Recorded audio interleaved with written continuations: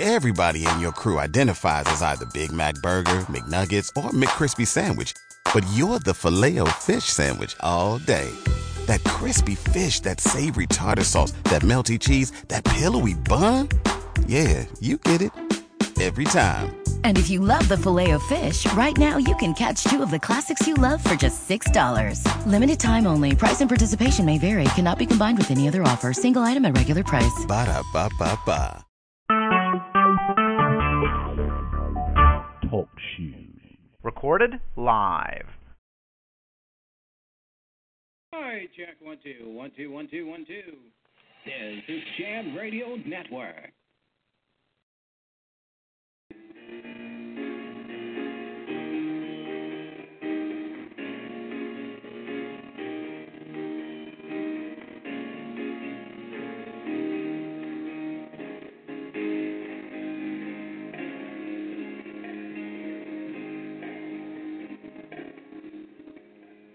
Happy day, oh, a happy day, when Jesus was, oh, when he was, when Jesus was, he wiped the sins away, Lord. Oh, happy day. Oh, a happy day. Oh, a happy day. When Jesus was. Oh, when he was. When Jesus was. Wiped my sins away, Lord. Oh, it's a happy day.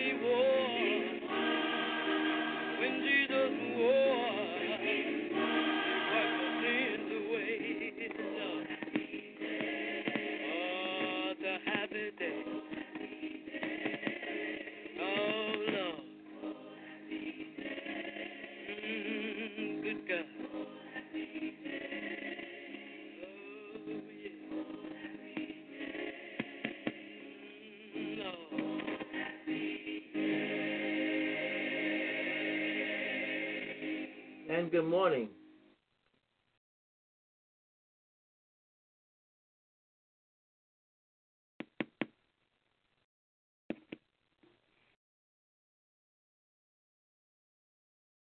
And good morning. This is your early morning gospel program.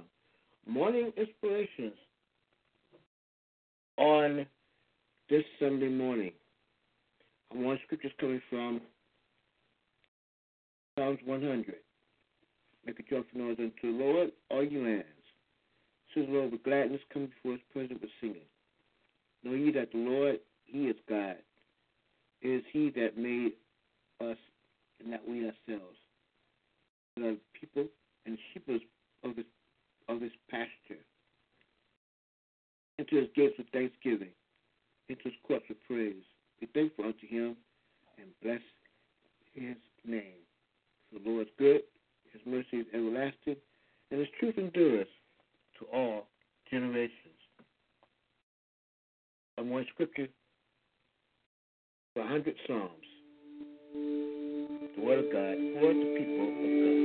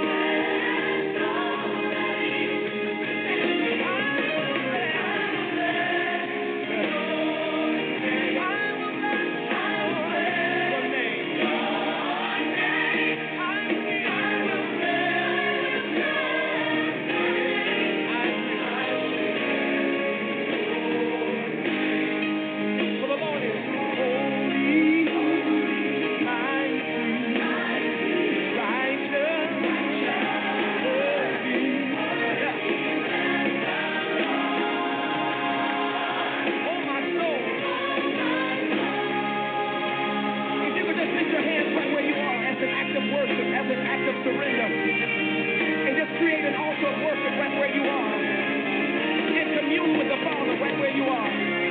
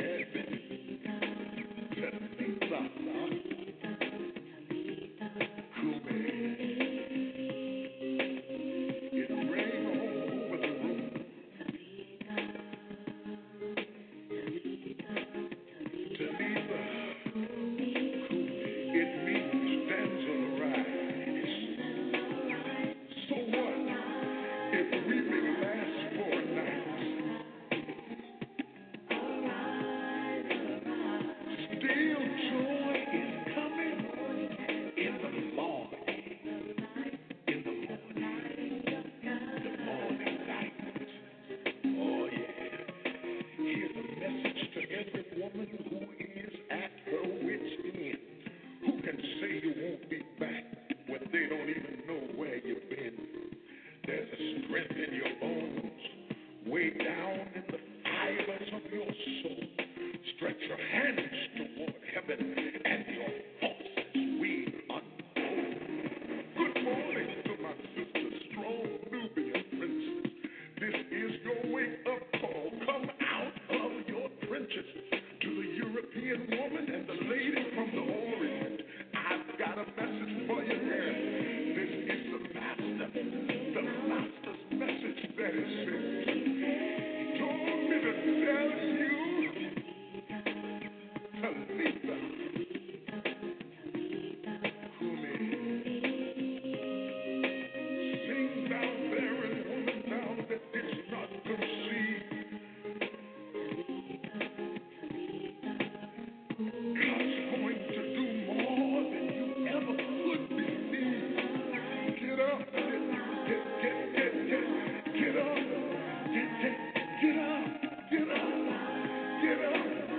Can't nothing hold you now.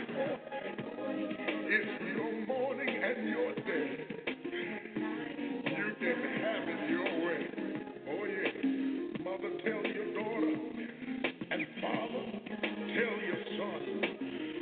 We got to get this message out. We've got to tell everyone. Mother, tell it. Daughter, know it. Father, speak it. Son, declare it. The breaking of day has finally come your way. And when you open your mouth, my sister, you can have whatever to say. Speak to the wind and the rain and the trouble and the trials too. God has saved the best, and it's coming right here to you. Get up, mama. Get up, grandma. Daddy and the girls arrive.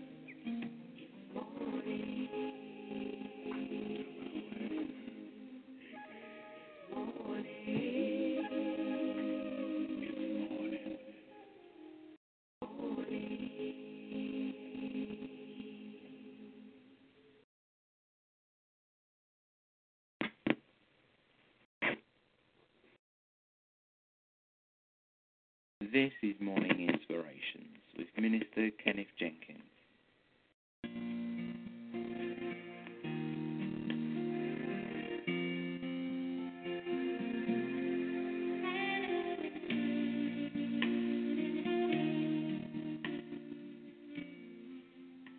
And good morning. This is your early morning gospel program. Morning Inspirations. Now time for our morning prayer.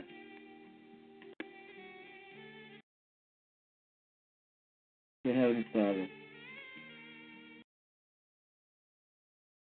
come before you this morning, humble as we can, to say thank you.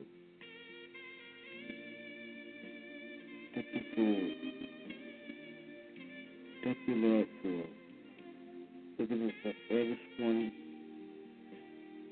starting us on our way. Lord, forgive us for any sins that we've done, knowingly or unknowingly. We repent. In the name of Jesus. Lord, we come before you,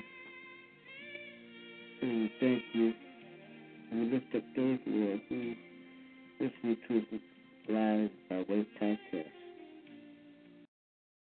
We lift up those, Lord, who don't know the part of sins. We lift up those, Lord, in hospice, nursing homes everywhere. We lift up those, Lord, who lost a loved one this morning or this week.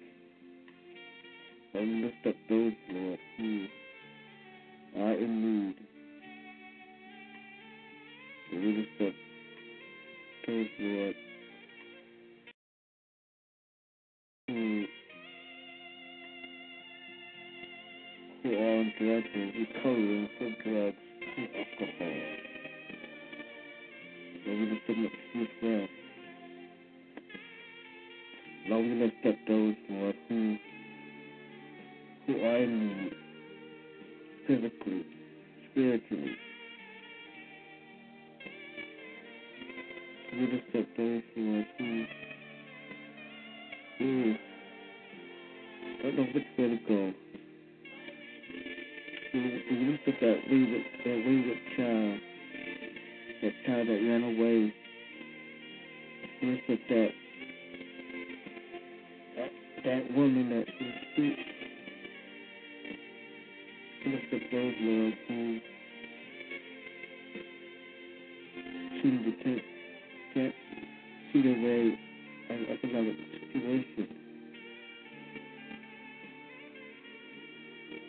Lord, we lift up our neighborhood. We lift up our city, our state. We lift up our country to you. We lift up our world to you, Lord. We lift up Israel. We lift up, Lord. We lift up those, Lord, who are going to be preaching the gospel this morning, the pastor, evangelist, Lord, the minister of the gospel, going to preach the word today, Lord. Give them the words to say. We pray that those will make that decision to come to you. Not just to go to church, Lord, but just to come to you. With our family, our friends, our church family, our neighbors. With our pastor and his family. With the message to you, Lord. God will protect you, Lord. You'll strengthen your body. Just so you can do your will. We want to talk to you and bring with your family. We thank you. In Jesus' name we pray. Amen. And amen. Here to talk to you.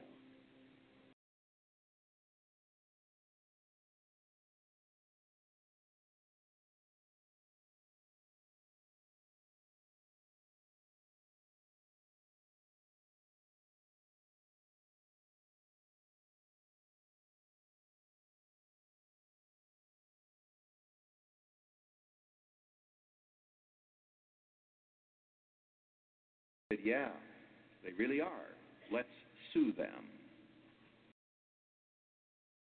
Well, you can just hear it all over, can't you? Let's sue them. He got the money. He didn't do the job right.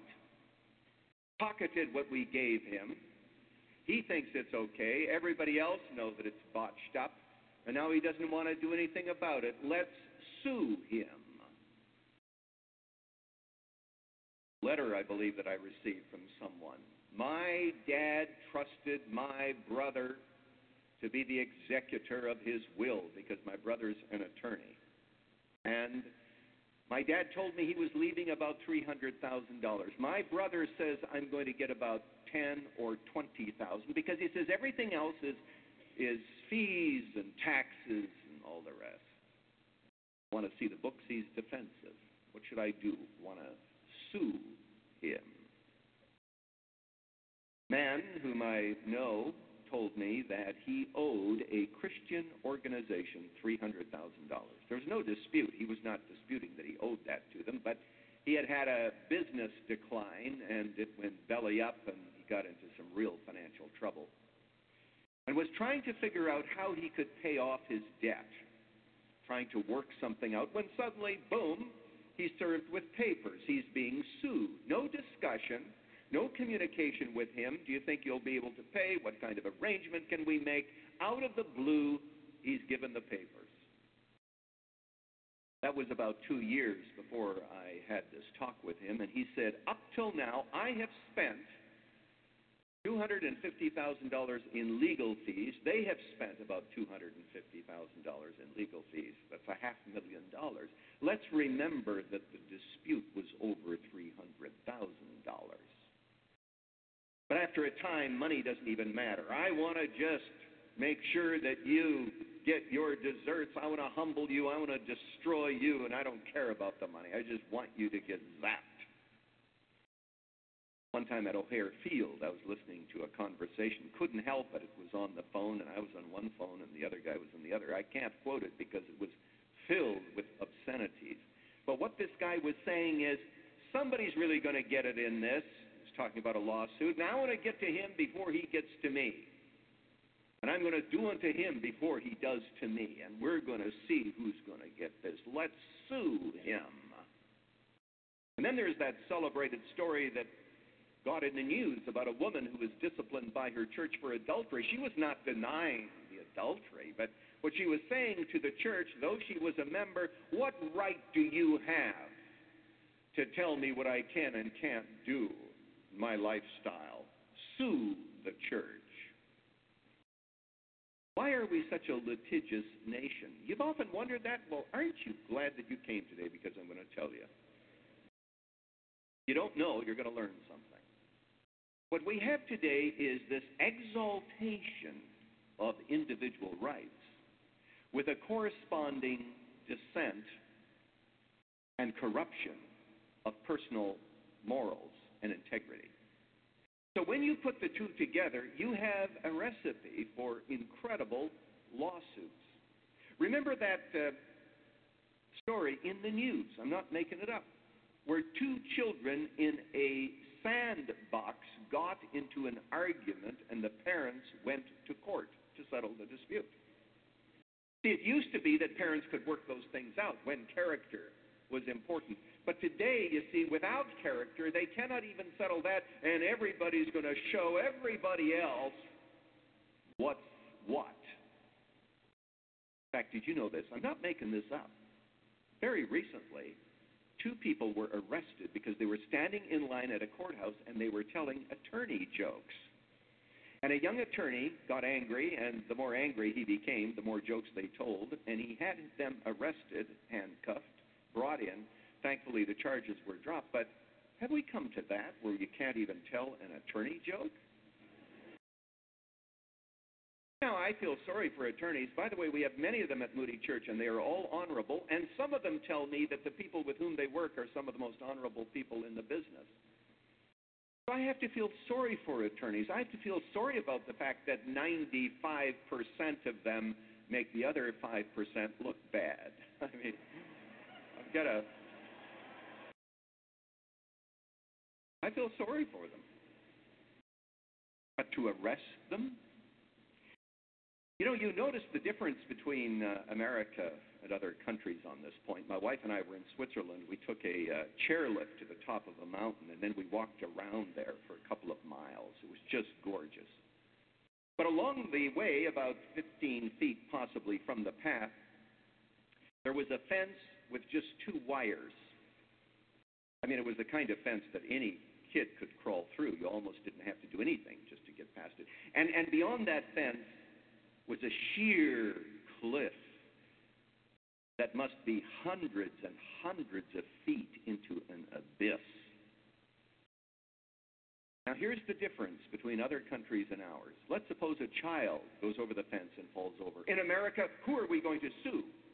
It's the fault of the park district. It's the fault of somebody. Who owns this mountain anyway? They should have put up a decent fence. That fence, I want to sue. You know what they say in Switzerland? Isn't it too bad that parents don't take better care of supervising their children? It's a whole different way of looking at life. But you see, what we have today, follow this carefully, is a decrease in individual responsibility and a heightened increase in personal rights. And so everybody's suing everybody else to get every last dime and every last little bit, because you see, the people of the world believe that this is the only world that there is. Well, our text today is 1 Corinthians chapter 6, where the Apostle Paul is talking about lawsuits among Christians. And what he does in 1 Corinthians chapter 6 is to give us a number of reasons why Christians should not go to court with other Christians in civil cases. Grievances. That's my translation here in the ESV. When one of you has a grievance against another, does he dare go to law before the unrighteous instead of the saints? Why shouldn't Christians sue others when it comes to these kinds of grievances? First, because of your witness to the world. What you are really saying to the people of the world is, we're Christians, but we can't resolve our disputes. We don't have any wise people in our church to be able to negotiate, to be able to mediate. Oh, no, no, no. So we have to go to secular courts, just like the rest of you, to resolve all of these issues, some of which may be great, some of which may be petty. But what we need to do is to get you to have it in the church. Paul says, wait a moment. You ever thought of how that makes Jesus look? It makes Jesus look bad. Remember this, the world is always trying to find out reasons why they don't need a Savior. And when we act like they do, they say, you know, these people are Christians, they attend a Moody church or some other church, and look at, they are suing one another just like the people of the world. They are just like us. Paul says, don't do that because of your witness to the world. Secondly, he says, it shows your love of worldly values. You have absorbed into your system the values of the world. Notice what Paul says. Or do you not know that the saints will judge the world? And if the world is to be judged by you, are you incompetent to try trivial cases? Do you not know that we are to judge angels? How much more then matters pertaining to this life? So if you have such cases, why do you lay them before those who have no standing in the church? That phrase is variously interpreted, but it's translated this way as I've read it. The idea is that you're going before people who are not regarded as Christians. I say this to your shame. Can it be there's no one wise enough to settle dispute between the brothers, but brother goes to law against brother, and that before unbelievers, Paul says? He says it really shows that you've absorbed the values of the world if you go to court in these civil cases with another Christian. Because after all, these cases are trivial in comparison to the ones that we are going to judge. They're trivial. That's what Paul says. You say, oh, what do you mean, $100,000 trivial? What do you mean the guy came in here recommended by the church of all things? We should sue the church because he didn't do a good job. Paul says, hey, these cases are trivial. You say, oh, trivial. I think about them night and day. Paul says, wait a moment. You're talking like an unbeliever. Do you not know that we are going to judge the world? This is what the Bible says. Now, I'm going to read it directly because if I don't, some of you are going to say he's making it up. Jesus said this, the one who conquers and who keeps my works until the end, to him I will give authority over all the nations, and he will rule them with a rod of iron, as when earthen pots are broken in pieces, even as I myself have received authority from my Father.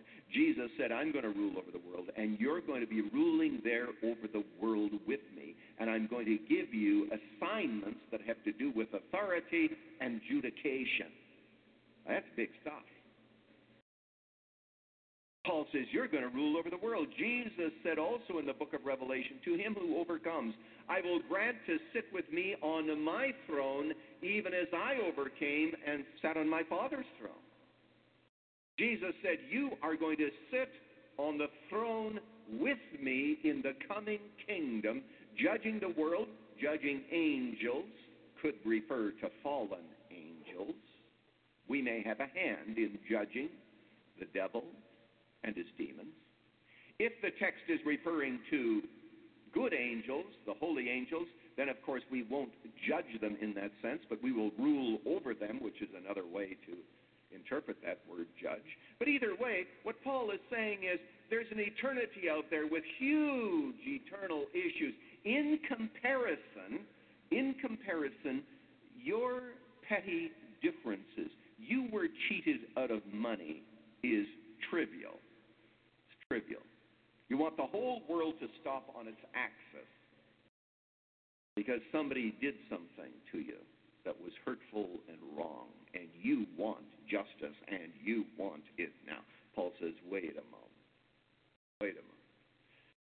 You're talking like the people of the world who want justice now because they don't believe that another world is coming. So the second reason is you've accepted worldly values. Thirdly, you show your lack of submission to church authority.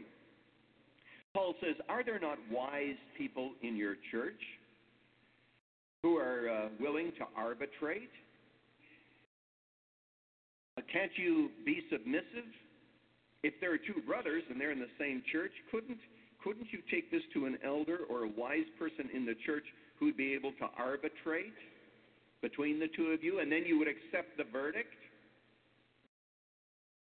People say, oh, no, I wouldn't accept the verdict because I don't know. I don't know. What if he came down on the wrong side? And, of course, if he does come down on the wrong side, what you can do is, you can leave the church and you can go next door because I don't like what the elders did and I can't accept their authority, and so I'm out of here. There's some other church that will accept me.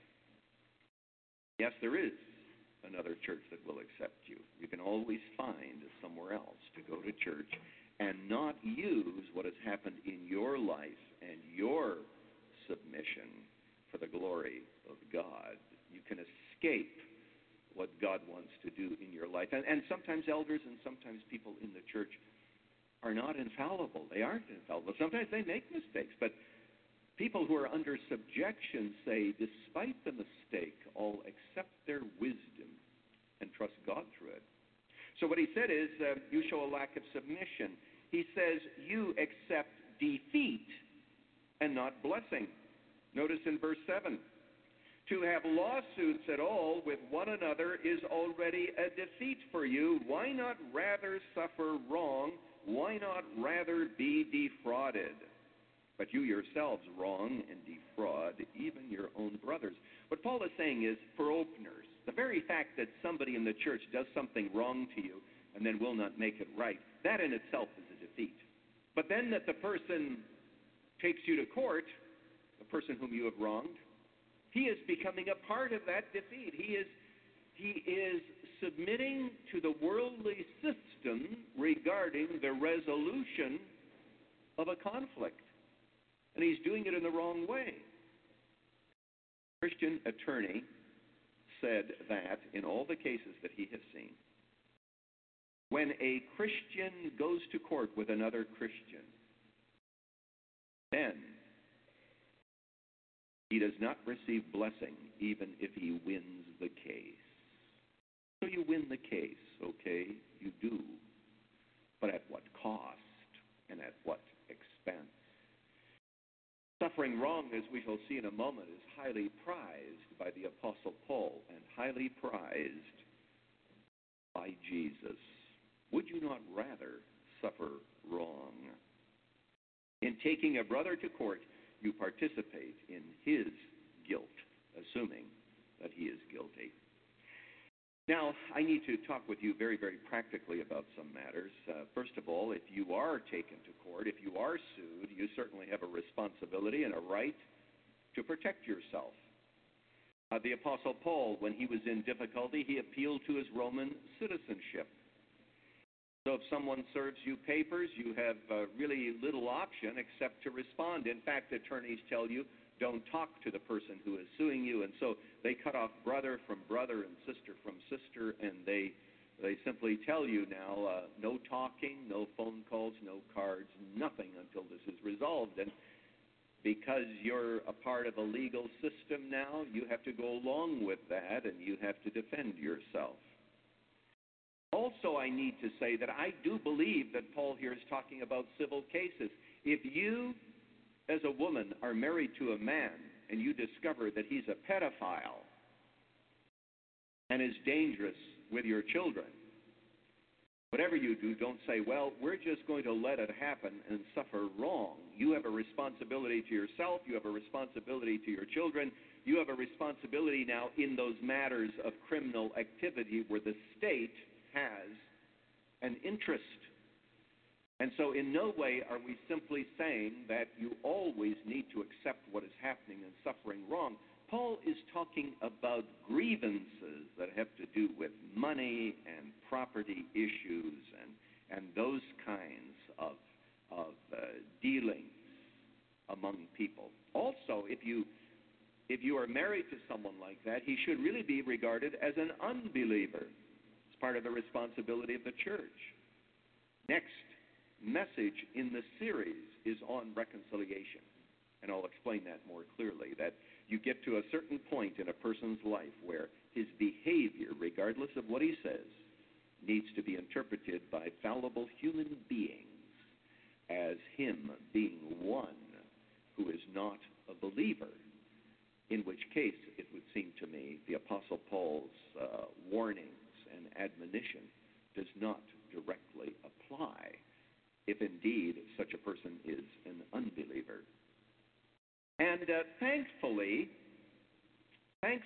there are today Christian arbitration organizations.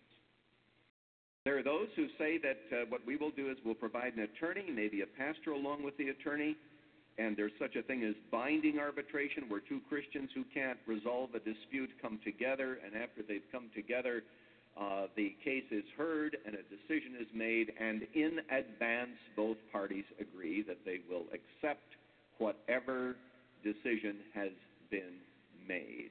This surely is a much better way. And of course, the legal fees are minimal in comparison to all of the legal fees and the meandering that goes on within our judicial system. So we do need wisdom in the application of this text, but I need to emphasize that Paul is saying that it is better for you to suffer wrong and to be defrauded. That's the last reason why he gives, why Christians should not take other Christians to court. You avoid the privilege of suffering. Now I can imagine I'm speaking to somebody who says, I can't believe what I'm hearing. The privilege of suffering. I've suffered, and I don't consider myself blessed or privileged.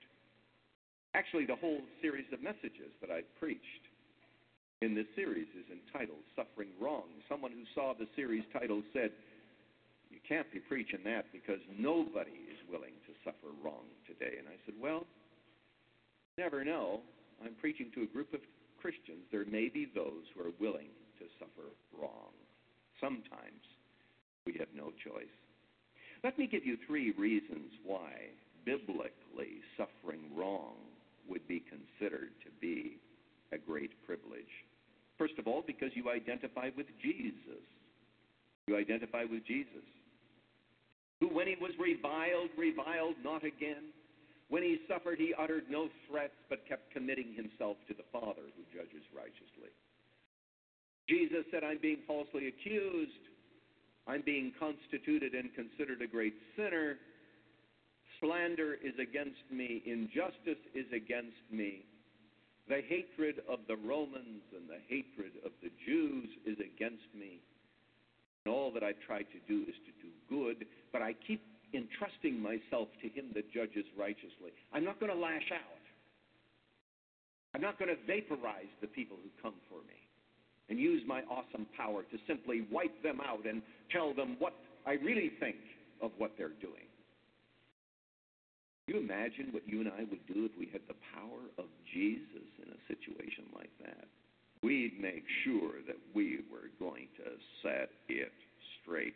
Jesus said, I don't need to do that because I have a Father who judges righteously.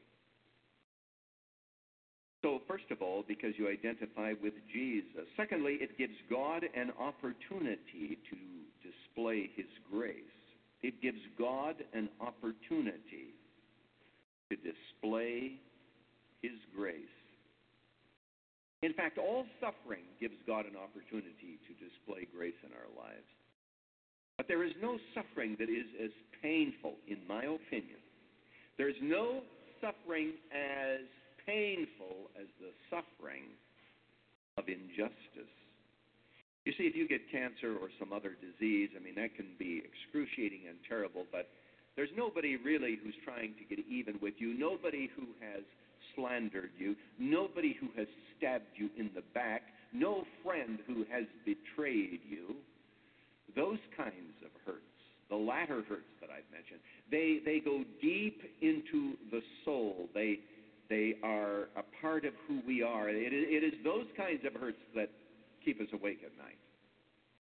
And what keeps us awake at night is this desire for revenge, to finally see the score even. And there are times when we will not see the score evened in this life. But what an opportunity it is for God to display his grace, to say, in the midst of all of this, I pour grace into your soul.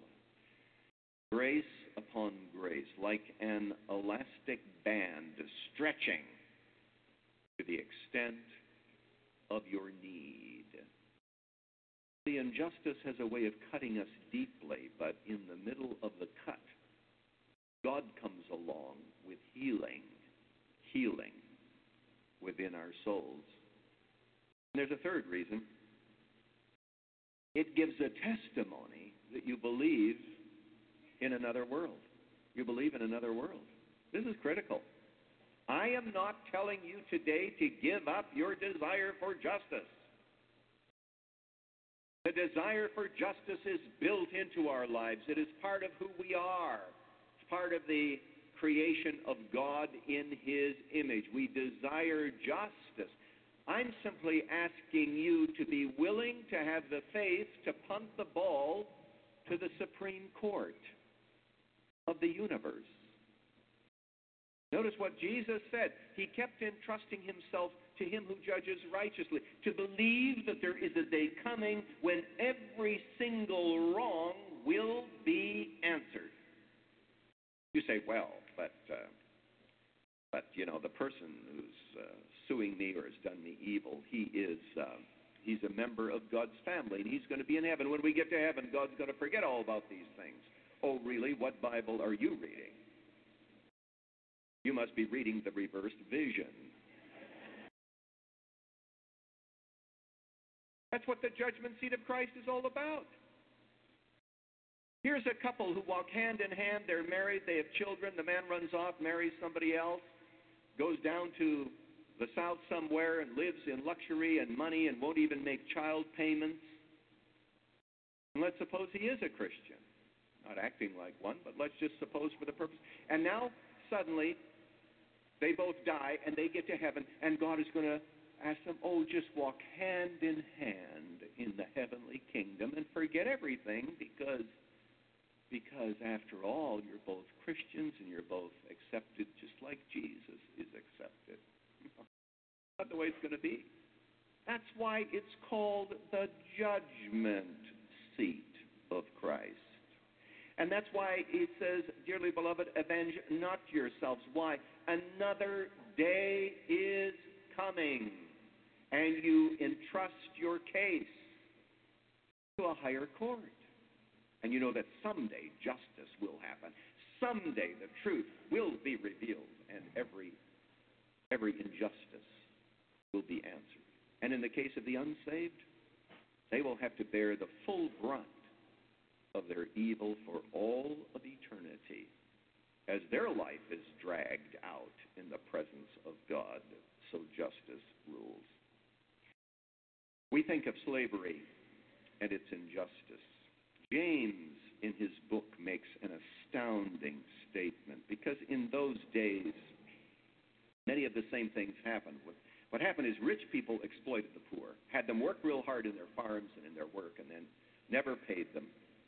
And so James in chapter 5 is talking to rich people, and he's speaking with biting sarcasm about them and their exploitation.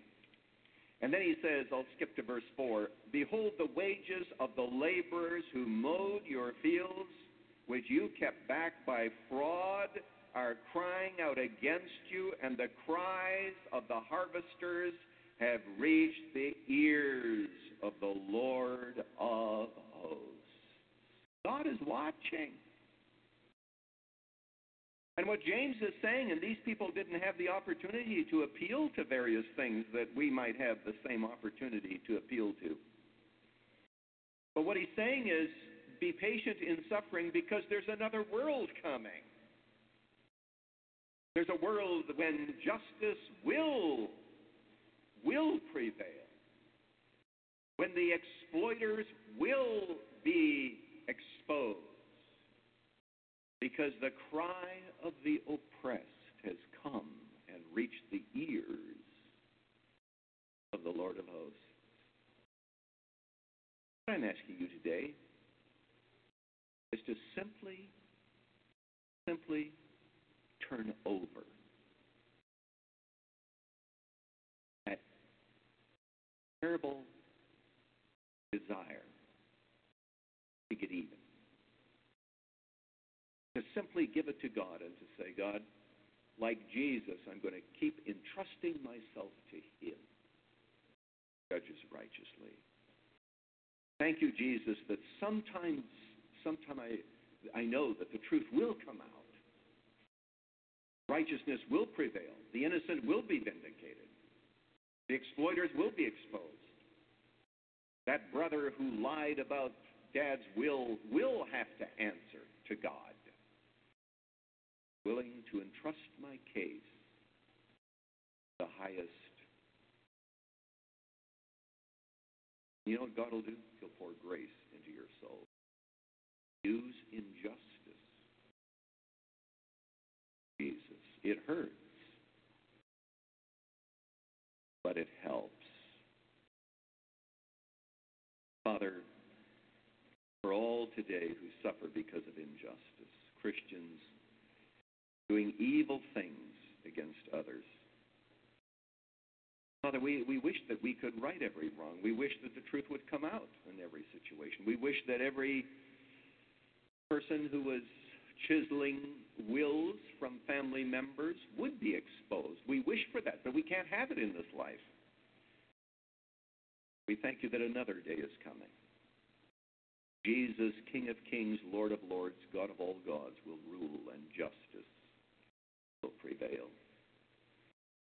Now, Father, for your people, we wish that we had more time to help them to transfer the weight of their own pain to you. But grant them that ability, we pray.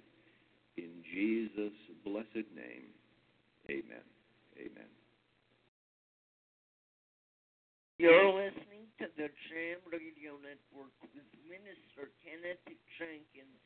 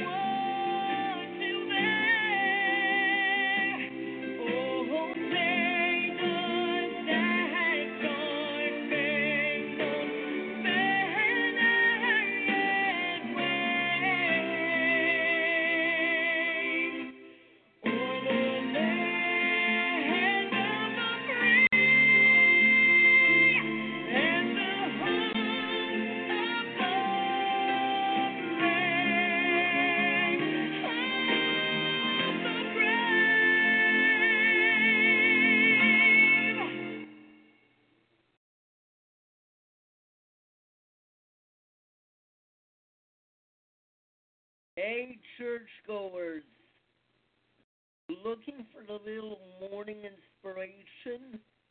Well, listen to Morning Inspirations and the Jam Radio Network with Minister Kenneth Jenkins.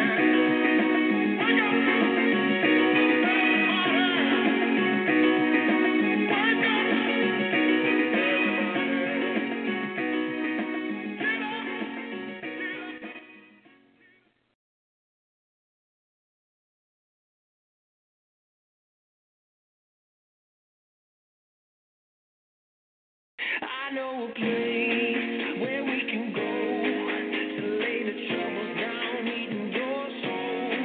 I know a place where mercy flows. Take the stains, make you whiter than snow. Like a tide, it's rising up deep inside a current that moves and makes it come alive. Living water that brings the dead to life. Oh, we're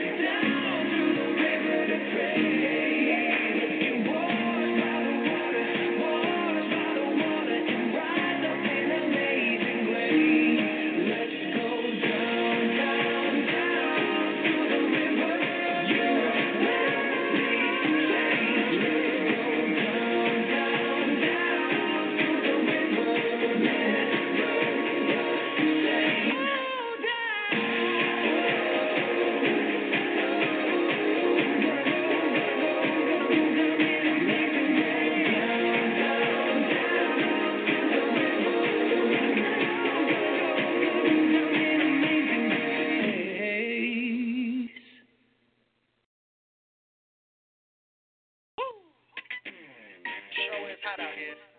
No, I don't mind though. Just glad to be free. You know what I'm saying?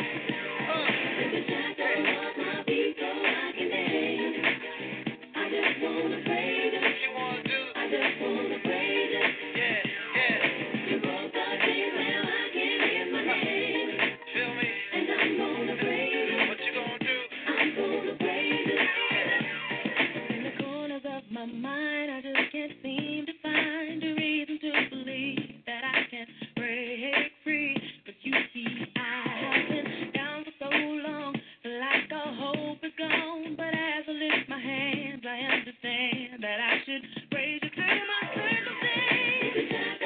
My feet so I can dance. I just wanna praise you, just wanna praise you, I just wanna praise you, just wanna praise you. You brought the things now I can't live my hand in my hand. I'm gonna praise you. I'm gonna praise you. Everything that could go wrong, all went wrong at one time. So much pressure fell on me. I thought I was gonna lose my mind.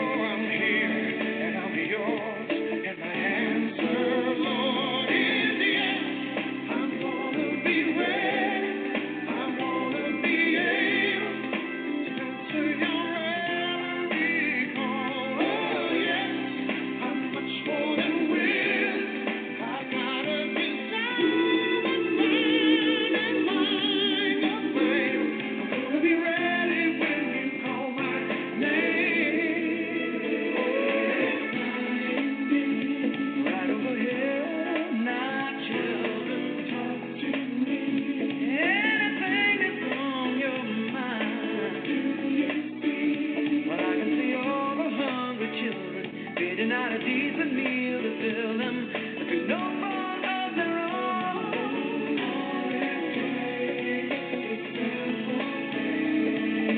Turn the situation around. Whoa. Love can break the strongest chain. So I'm here and I'm ready, and my heart is saying I'm gonna be ready. I wanna be able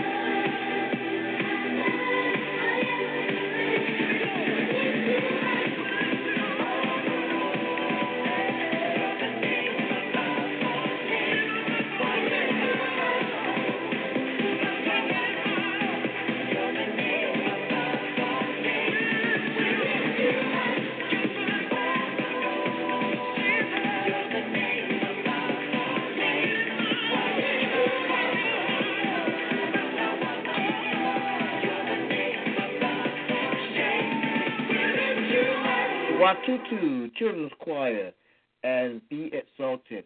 Good morning. This is the early morning gospel program, Morning Inspirations, on this first Sunday morning of the month. Wow. Wow. It's already here. Well, we got more coming your way. More music coming your way right after we do this. So stick around. I'm in the car next to you on the highway. I sit in front of you on the bus. I'm one out of every 6 Americans, and I'm struggling with hunger. This isn't an uncontrollable epidemic. There's enough food in this country to feed every hungry person. Please, visit feedingamerica.org today and find your local food bank. Every dollar you donate helps provide 7 meals for those around you, quietly struggling with hunger. Together, we're Feeding America. Brought to you by Feeding America and the Ad Council. Kohler, Wisconsin is known for its luxury hotel, upscale restaurants, gardens, art museums, and a stunning lakeside golf course. How interesting, then, that this village was built for immigrant workers at the Kohler Company, known for its innovative bath fixtures. Walter J. Kohler believed his workers deserved not only wages, but roses as well. He built them homes, a school, a meeting hall, and with the designers of New York Central Park, he added beautiful gardens. One of the nation's first planned communities remains one of its finest. This is Howard Butt, Jr. of Laity Lodge. Walter Kohler didn't stop at safe working conditions and adequate wages. He knew that souls also need beauty. All three contribute to the high calling of our daily work. For more information, visit ourdailywork.org.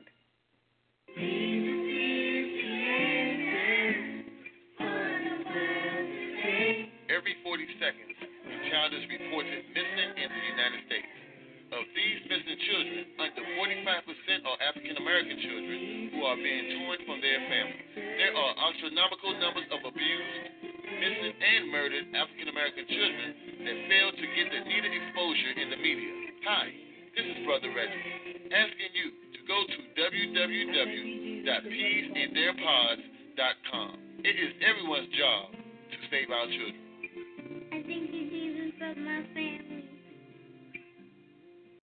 This is Morning Inspirations with Minister Kenneth Jenkins.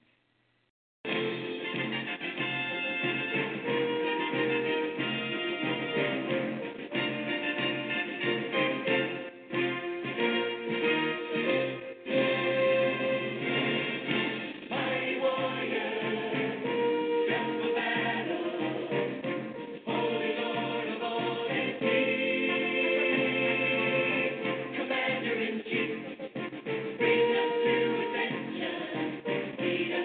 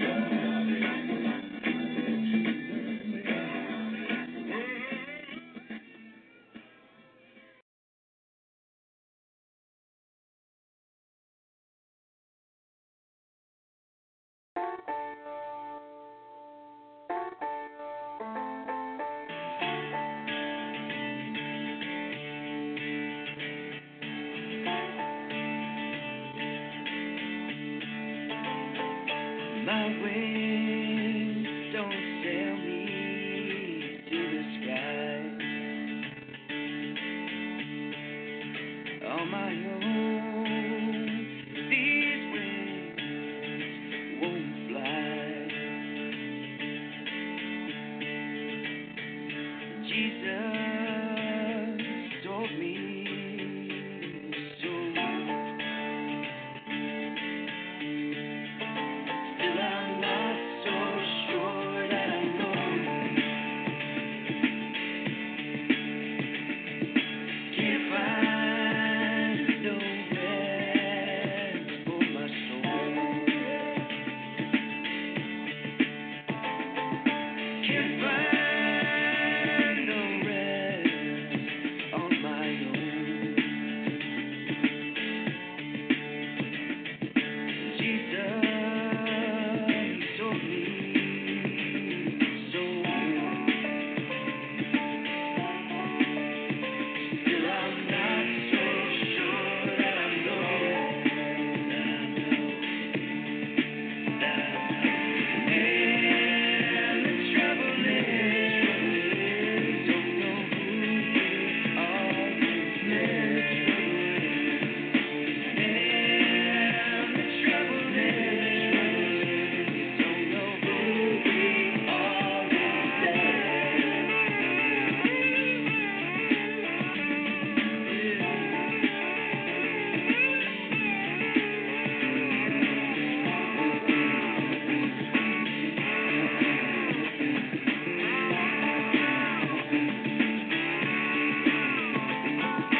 I keep running the other way. My heart ain't built to stay. My heart ain't built to stay.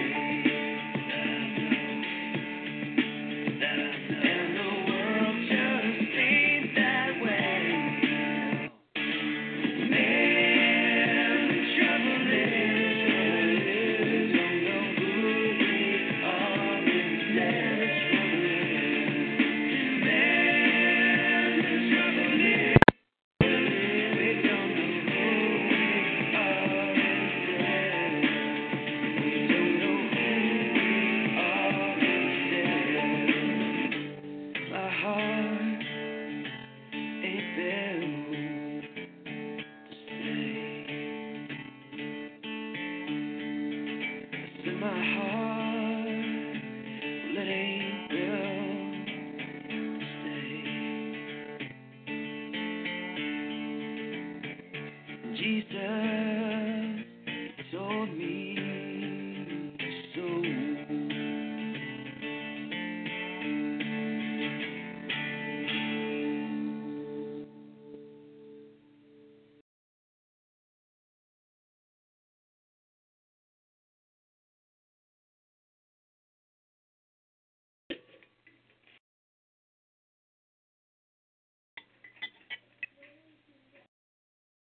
Can you tell if the surfaces in this kitchen are crawling with bacteria that could cause chronic arthritis? Listen. Can't, can you? You can't see it either. Wash surfaces, utensils, and hands frequently with soapy water while preparing food, especially when handling raw meats or eggs. Raw food may contain bacteria that can make you very sick, or worse. 1 in 6 Americans will get sick from food poisoning this year, and roughly 3,000 will die. But you can keep your family safer by cleaning with soap and water as you go. Learn more about this and other important information. Check your steps at foodsafety.gov. That's foodsafety.gov. A public service announcement brought to you by the U.S. Department of Agriculture, the U.S. Department of Health and Human Services, and the Ad Council. Today, we're taking a close look at one of God's greatest gifts, the gift of smell. This is the Creation Moments Minute. The ability to smell is one gift we often take for granted. That's probably because we usually identify things more quickly with one of our other senses. At the same time, Thanksgiving dinner would not be the same without the smell. Some of the most unlikely creatures have a sense of smell. Believe it or not, even fungi have a sense of smell. Worms have organs on their heads to sense odor. Ticks carry their scent-detecting organs on their feet. This arrangement would not work for us. Mollusks smell through their gills. The salmon uses smells to find the same brook in which he was spawned. Lizards and snakes use their tongues to detect scents. More about the gift of smell tomorrow on the Creation Moments Minute. I'm Darren Marlar.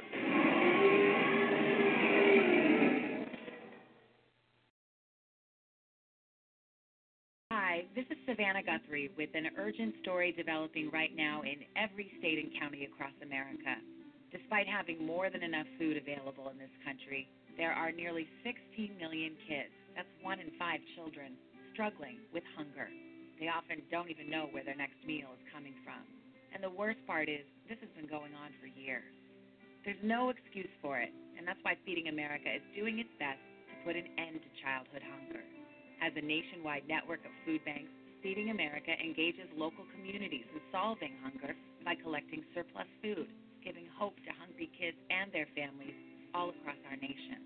But they need your help. Join me in supporting Feeding America and your local food bank. You can start by going to feedingamerica.org to learn more. Together, we can solve hunger. Together, we're Feeding America. A message from Feeding America and the Ad Council.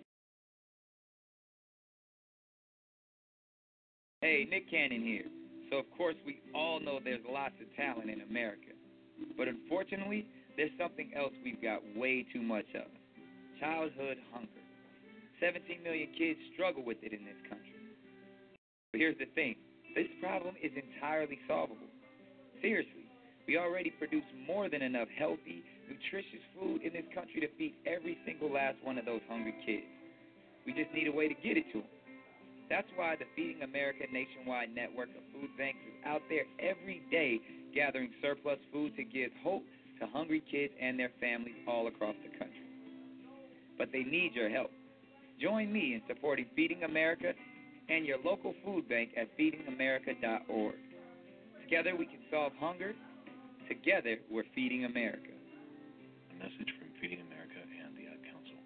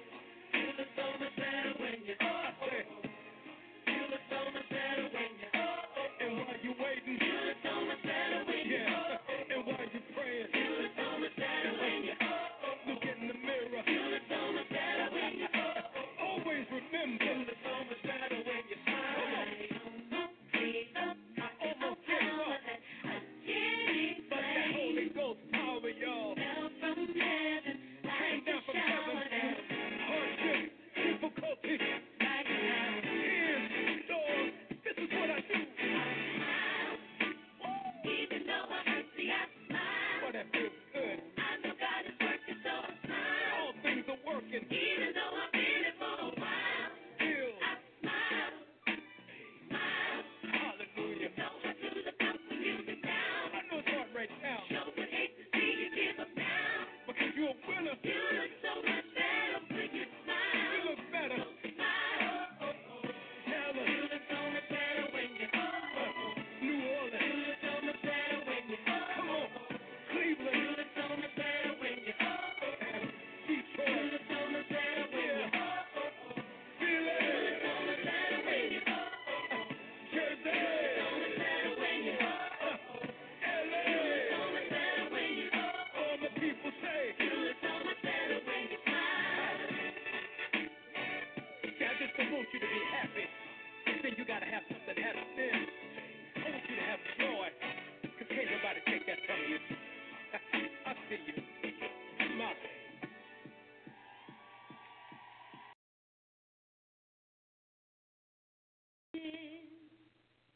To follow Jesus, I've decided to follow Jesus. Decided to follow Jesus. No turning back.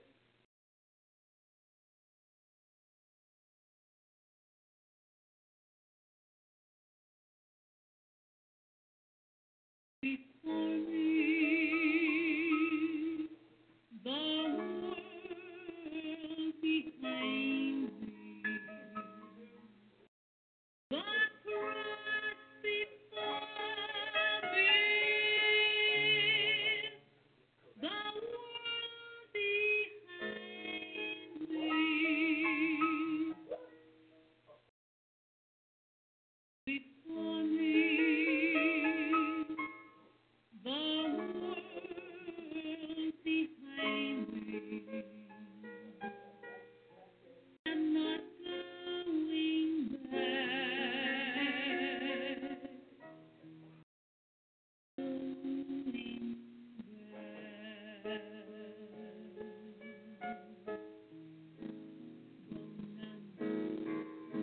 Come with me. Yes, still I'll follow.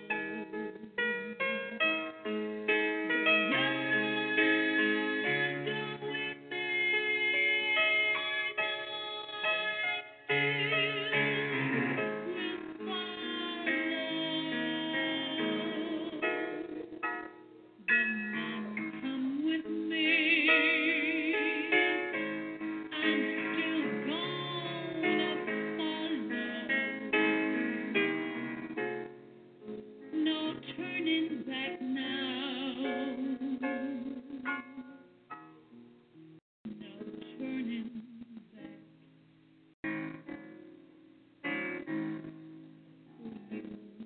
Decide now to follow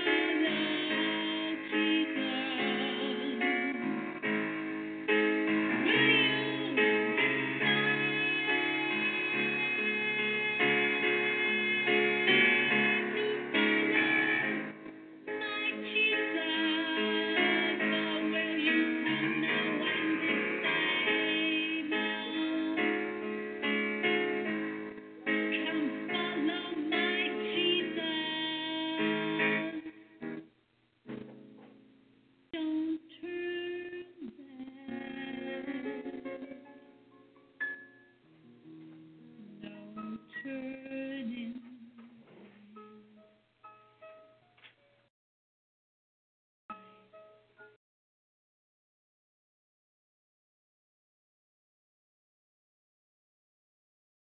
Would you join with me, please, in prayer? Pray with me. Lord Jesus, I am a sinner. Jesus, thank you that you loved me enough, that you became a man and died on a cross, paid the price for all the wrong things that I have done.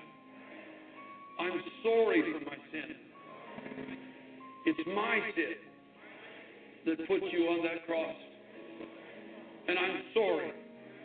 I don't want to live in rebellion to you anymore. I ask you to forgive me. And tonight I open my heart and I invite you into my life to be my Savior and my Lord. I believe, Jesus, you are the Son of God. I believe you died for me to pay the price for all the wrong things that I've committed against God and against man. I believe that on the third day, by the power of God, you were raised from the dead as living proof that my trust in you tonight is not in vain. I believe that as Christ was raised from the dead, so tonight, Almighty God, you are raising me from the dead, from the death of sin. You are giving me a new life, the life of Jesus Christ. Oh God, on my testimony and the belief in my heart, and according to your word, at this moment, I believe I am saved. I am saved. I am saved. Oh, let me ask you, friends, in closing tonight, have you done this? Have you obeyed the gospel? Have you obeyed the gospel? Have you come to that obedience of faith? Have you come to that place of true repentance and true faith? Have you turned around? Have you forsaken your sin? Have you turned around? Have you forsaken your sin? And are you trusting alone tonight in Jesus Christ for your salvation? For there is no other way, there is no other message. For there is no other way, there is no other message. Oh, come to him. Come to the Savior tonight. Come to him just as you are. Come to him in your sin. Come to him in all your needs. And cast yourself upon his mercy and upon his infinite grace. Cast yourself upon his mercy and upon his infinite grace. Cast yourself wholly to him. And you too will enter into that joy of sins forgiven, peace with God, and eternal, abundant life through Jesus Christ, our Lord.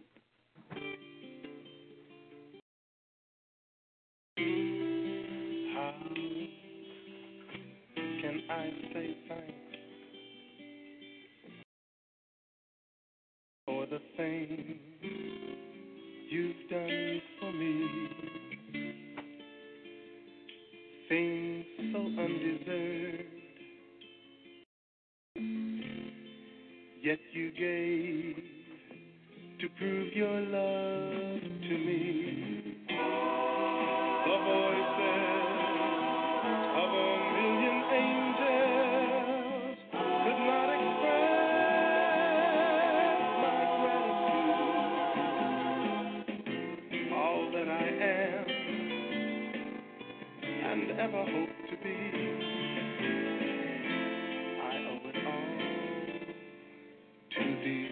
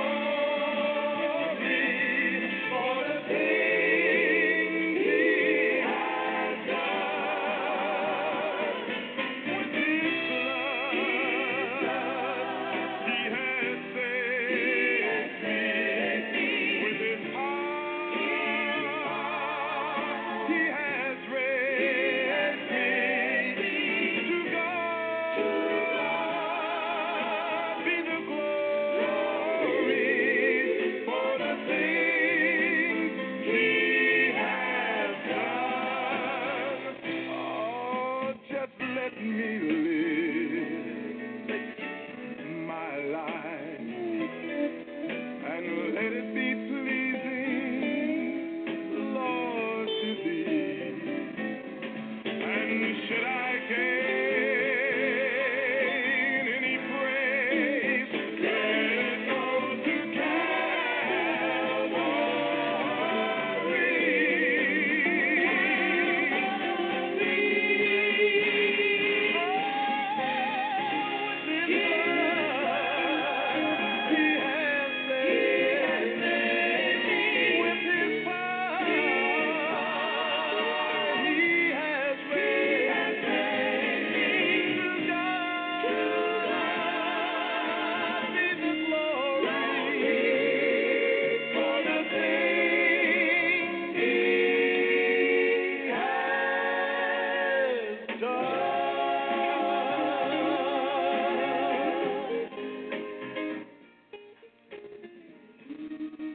right, that's it. That's it for this morning.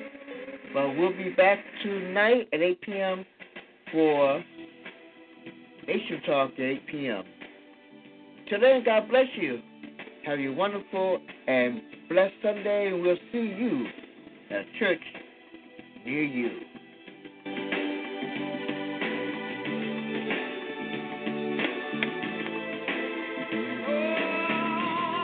Have you ever been lied to? Maybe mistreated, taken for granted till you just can't stand it? Were you ever mistaken? Thought to be someone that you just can't be? The way the love you need. Love takes time, please be kind.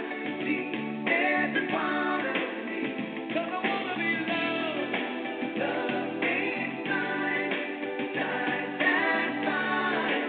Take on eternity. Oh, would you like to be trusted? For once in your life, carry that fire without burning each other. Are you easily angry? Oh, can you bury your pride? Could you ever forgive me and not keep it inside? Love takes time. Please be kind. See every part of me, 'cause I wanna be loved. Love takes time, time that's fine. Take on eternity. I wanna be loved. Love takes time. Please be kind. See every part of me. Love takes time, time that's fine. Take on eternity. Make a sacrifice sometimes, maybe more than you planned. Don't they hate to go through all the pain it takes to make a stand? Hold on to admit that you're wrong. The part is hardly matters if that love is gone. Make a sacrifice sometimes,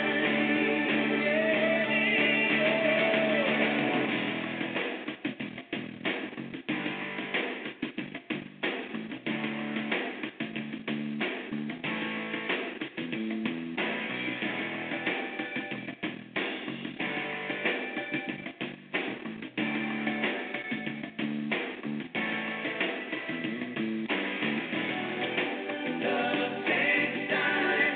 Please be kind. See every part of me. I wanna be loved. Love takes time. Time that's fine. Take on eternity. Love takes time. Please be kind. See every part of me. Love takes time, time that's fine. Take on eternity.